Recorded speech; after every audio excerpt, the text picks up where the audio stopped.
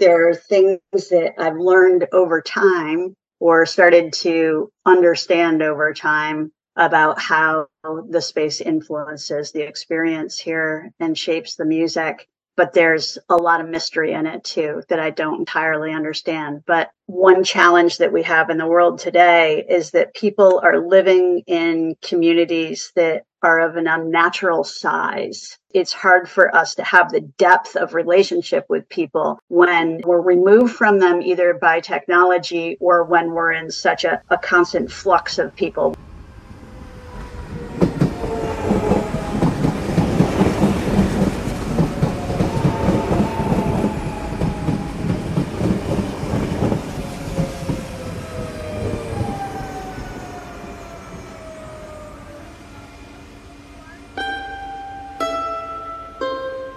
This is Towards a Kinder Public, a podcast exploring issues in public space and ways to achieve a kinder public space that better meets our interconnected needs.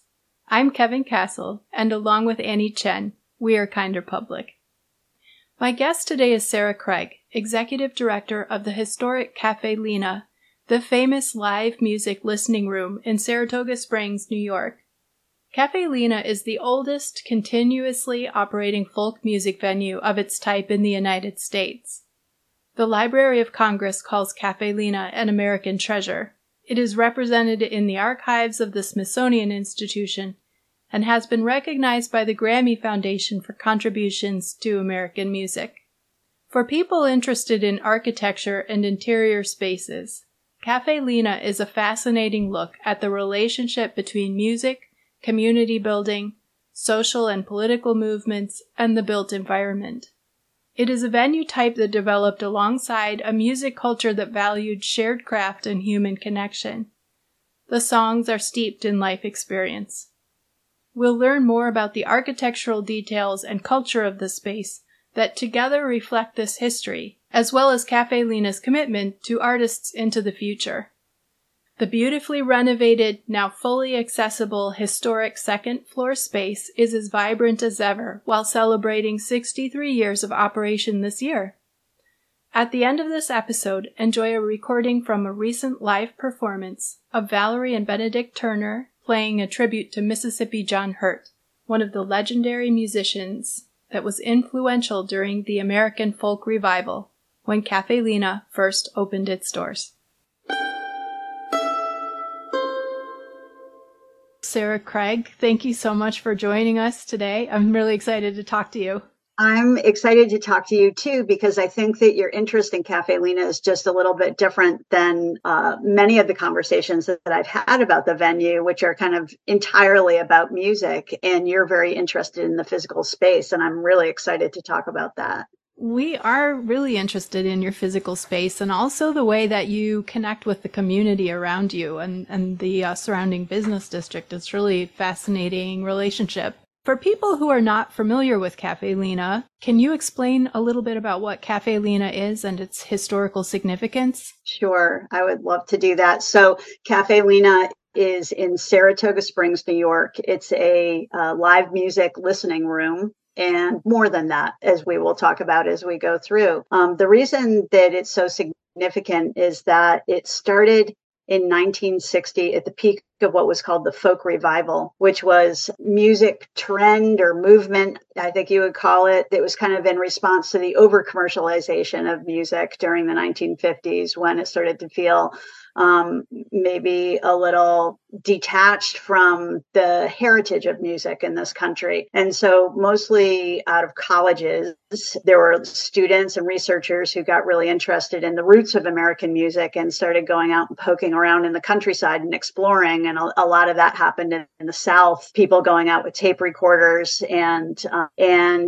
taking the musicians that hadn't been heard from for a long time and bringing them up to Northeast college campuses and later coffee houses 60s to start performing some of the old traditional music of this country that really kind of holds the story of the American people. And then that, inspired a generation of new music makers who then began to take some of those influences and create new, more popular music based on that. And the reason that Caffe Lena is significant is because it's really the last holdout from that era. It's the only venue of one of many at the time that has been in continuous operation ever since. And so therefore it holds a very special place in American music history. Mm-hmm. These days, as a lot of time has passed, right? We're just celebrating our 63rd anniversary this month.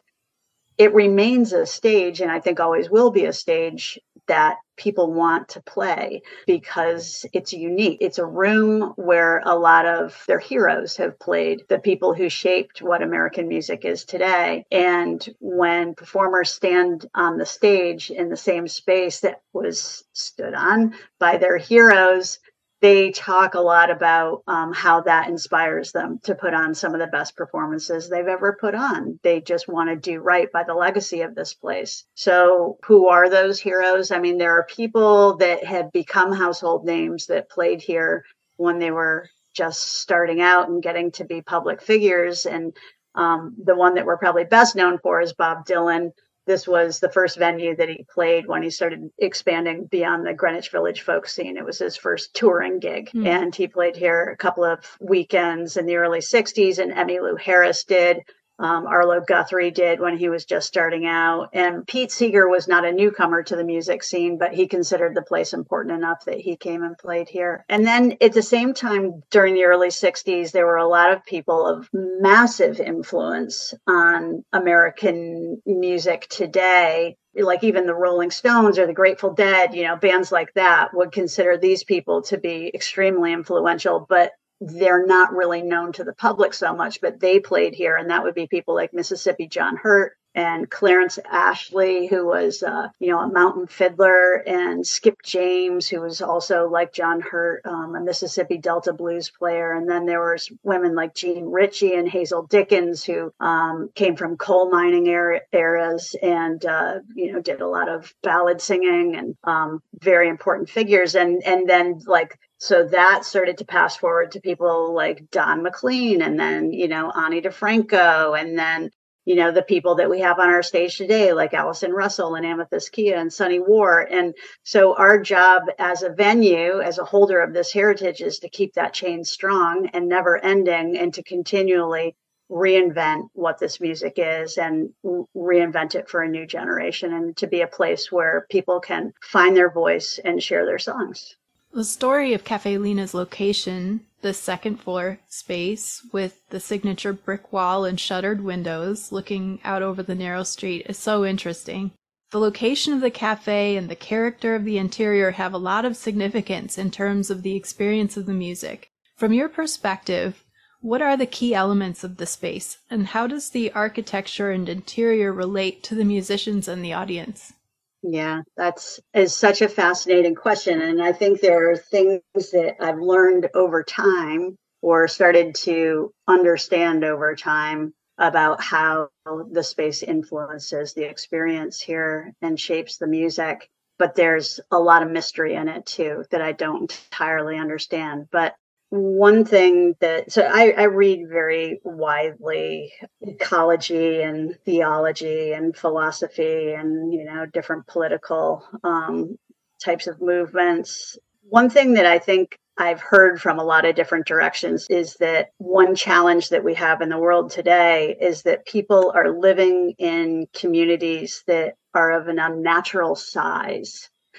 That we encounter too many people. It's hard for us to have the depth of relationship with people when we're removed from them, either by technology or when we're in such a constant flux of people, whether we move for our careers, we're separated from our families and all of that. And a lot of people will say that the natural size that resonates with what a human animal is, like 100 to 200 people. Well, our performance space holds 110. And I do think that that is part of what makes it feel like home to people and helps them let down their guard when they come through the door. It's also what I think makes the performers on stage feel like they are genuinely connecting with people because it's the right number of people. Another thing that I think is important is that people share tables here when they come to a show. So what the room looks like is it's a rectangle with a stage in the corner, and then there's a room full of small round wooden tables surrounded by chairs. And those tables have been in this room since the place opened in 1960. They've been our furniture from the start. And it's always a little bit of a surprise to people when they come for the first time. We'll say, here's your table. And they'll say, but there are already people sitting there. And we say, you're sharing it with them. And they sit down.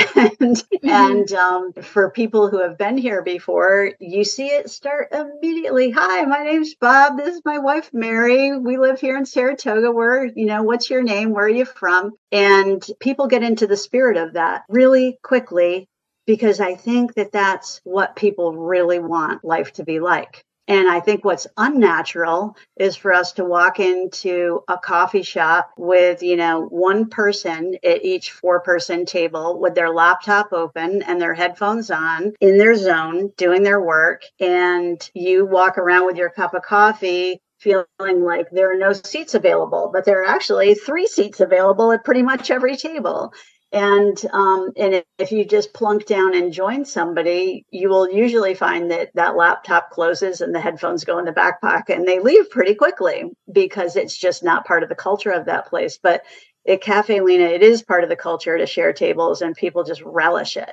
Another thing that I think is kind of unique about our venue is that it's on the second floor. It's not at street level. And I have spent a long time wondering if that's a good thing or a bad thing, because I do think that it creates a certain amount of mystery about the space. You can't just stand there and peek in the window and see if your kind of people are in there or if they're not or what's going on. And people can be a little bit hesitant about coming up and, they don't want to get in the way. They don't want to do the wrong thing. They don't want to embarrass themselves. And so that invisibility from the street is, I think, a challenge for a lot of people in terms of exploring. But once you get over it and you come in and you're in the space, you feel like you're in a space that's removed. It's like a world apart from everything that's going on out there. You've entered, something that feels different in time and everything. And so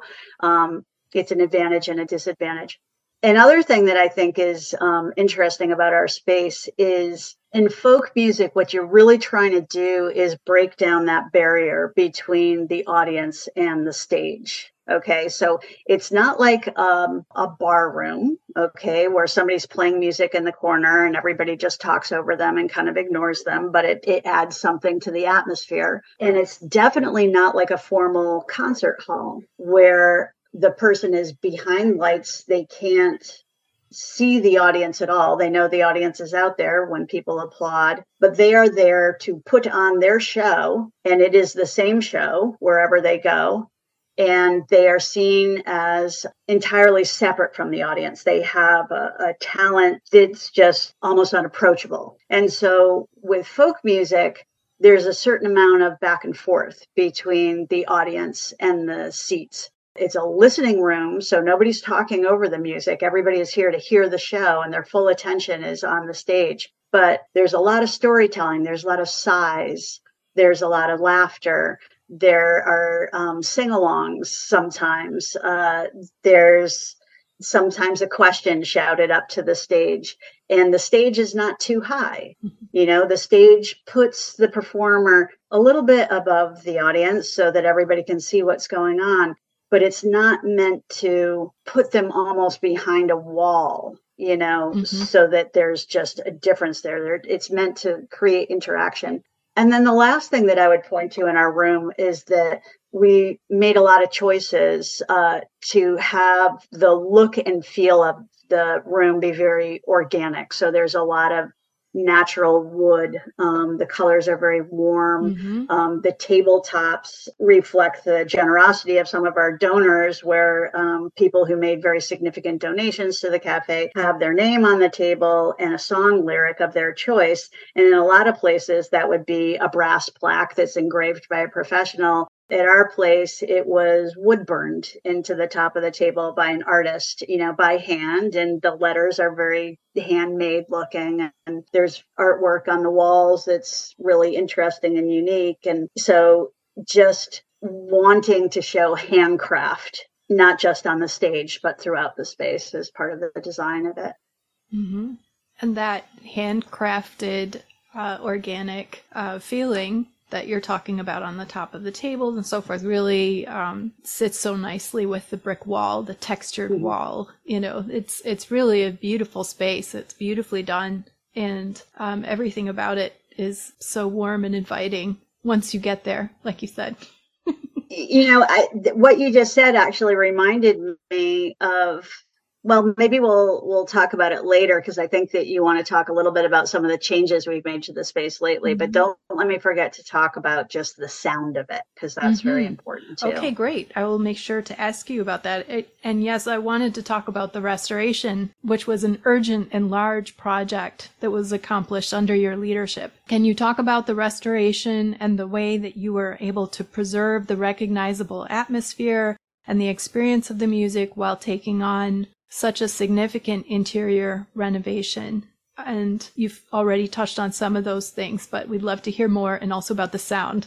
Sure. Yeah. So the biggest part of the project was actually the part that you don't really see. And, a person with your background fully understands that the most urgent need was actually to deal with the structure of the building, because the city of Saratoga, the engineers had become concerned about the integrity of the strength of the building. What would happen if there was a fire? How well would it hold up in a situation like that? So they were not willing to let us continue without making some major structural improvements. So we started, with the foundations, and the parapets on the building were just crumbling, bricks literally falling off into the alley. And that all had to be repaired.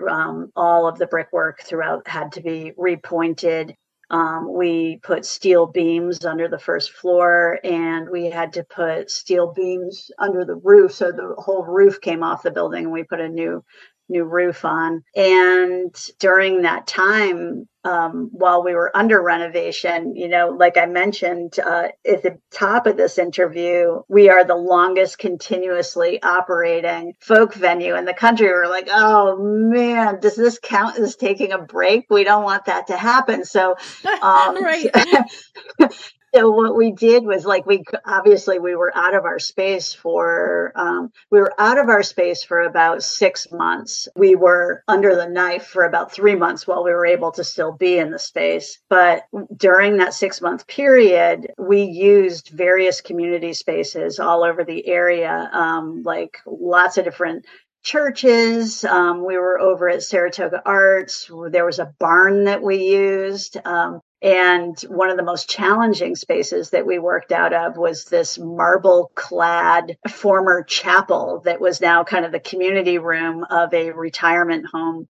And it was a very acoustically challenging space. But it was really interesting to me, as we went to these different places that all had a capacity of about 100 people, that everywhere we went, it felt like Caffe Lena. With that music and the right people and the right number of people, it felt like Caffe Lena wherever we went. And that was a really big wake-up call for me about the degree to which people were creating the space, as opposed to the space creating the people. You know what I mean? So I think it really goes back and forth, but it gave me a new appreciation of how much the audience itself brings to the space. It's not about what we create. It's about it's not about what like the professionals create. It's about what we all create together. And I think it gave us a chance as an organization to show that we were just unstoppable. We were very innovative, very scrappy, and that served us well in years to come. So our space consisted of the the performance space, a little kitchen and a tiny dressing room off of it, an office, some storage, and then a black box theater. And it's really two buildings that have a passway between them that kind of look like one building, but are actually two buildings. And so we had a lot of tough decisions to make about how to use these two spaces. And we discovered that when we brought things up to code, when we, for example, were going to put in handicap accessible restrooms, we would have gone from what was then an 85 seat venue down to a 47 seat venue. And 47 seats is simply not enough to sustain the quality of music that we want to offer. So we had to make the tough decision to let go of the black box theater, which historically had been a very important part of the place, partly because our founder, Lena Spencer, was an actress, and that was really her favorite part of the whole thing. And it really brought home this thing that's so scary about renovating precious spaces like ours. What holds the magic, What is it? Is it the physical things? Is it the culture that resides within it? How easy is it to replicate? If you get rid of the bricks, does that make it not Caffe Lena anymore? These are the kind of questions we were having to ask ourselves. And so letting go of that theater was really tough, but it enabled us to move our kitchen into that space, have a dressing room that was really separate from the performance space, have more office space. Oh my goodness, that has so many ramifications for the business. For example, having a kitchen that's more sound separated from the space allows the volunteers, it's mostly volunteer staff on weekend nights, to talk to each other during the show. They didn't used to be able to do that in the old kitchen. They had to whisper and just, be very silent about everything. And so now we have volunteers have formed bands, musical bands together. They get together to go hiking. They get together for parties at each other's houses. I think that there's more camaraderie and deeper relationships among the volunteers than there had been for a while. And having a dressing room that has its own private bathroom means that we can book different people, because you couldn't really ask, the illustrious Judy Collins to stand in line with the rest of the customers to take her turn in the restroom, in the old cafe, which is what would have been the case. So now we can have more private quarters for the performers. They can warm up before the show without kind of giving away what they're going to be doing. And having more office space means that we've been enabled to add more programming and have the staff needed to support it. So the business, in ways that we hadn't expected, has grown tremendously since the renovation. That's really interesting. I love the story about the volunteers and the relationships forming in a quieter kitchen. Yeah. What a great unintended consequence. Yeah, for sure. As you mentioned, Caffe Lena is the oldest continuously operating folk music venue in the United States, which you managed to preserve, a title which you managed to preserve through this incredible renovation process. Right.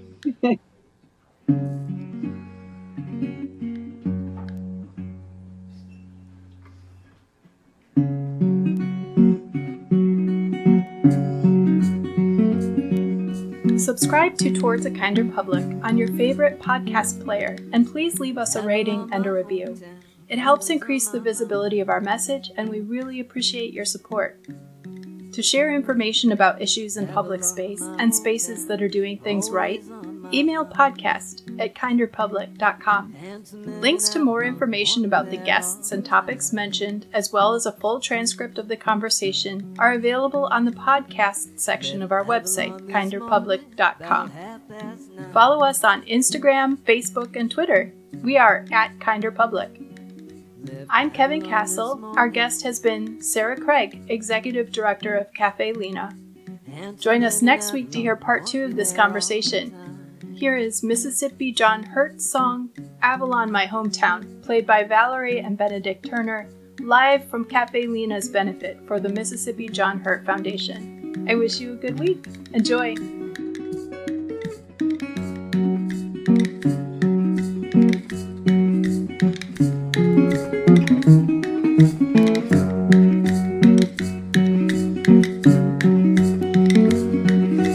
Avalon Avalon this morning, blowing kisses and waving at me.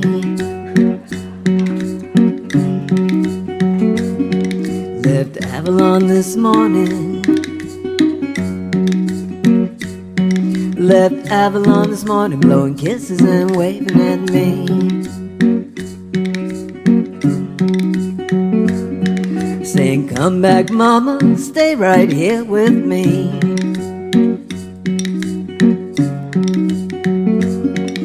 Oh, come back, mama.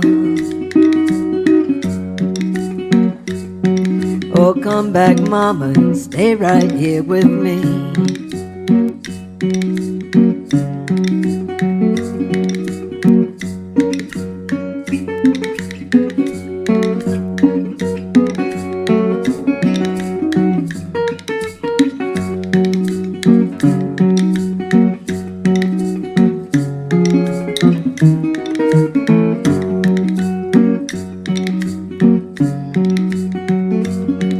Well, I hate to tell you, Papa, but you got to know.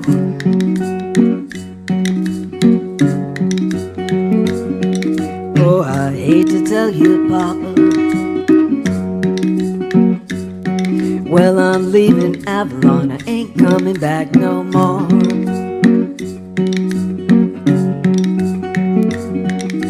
Avalon, my hometown, always on my mind.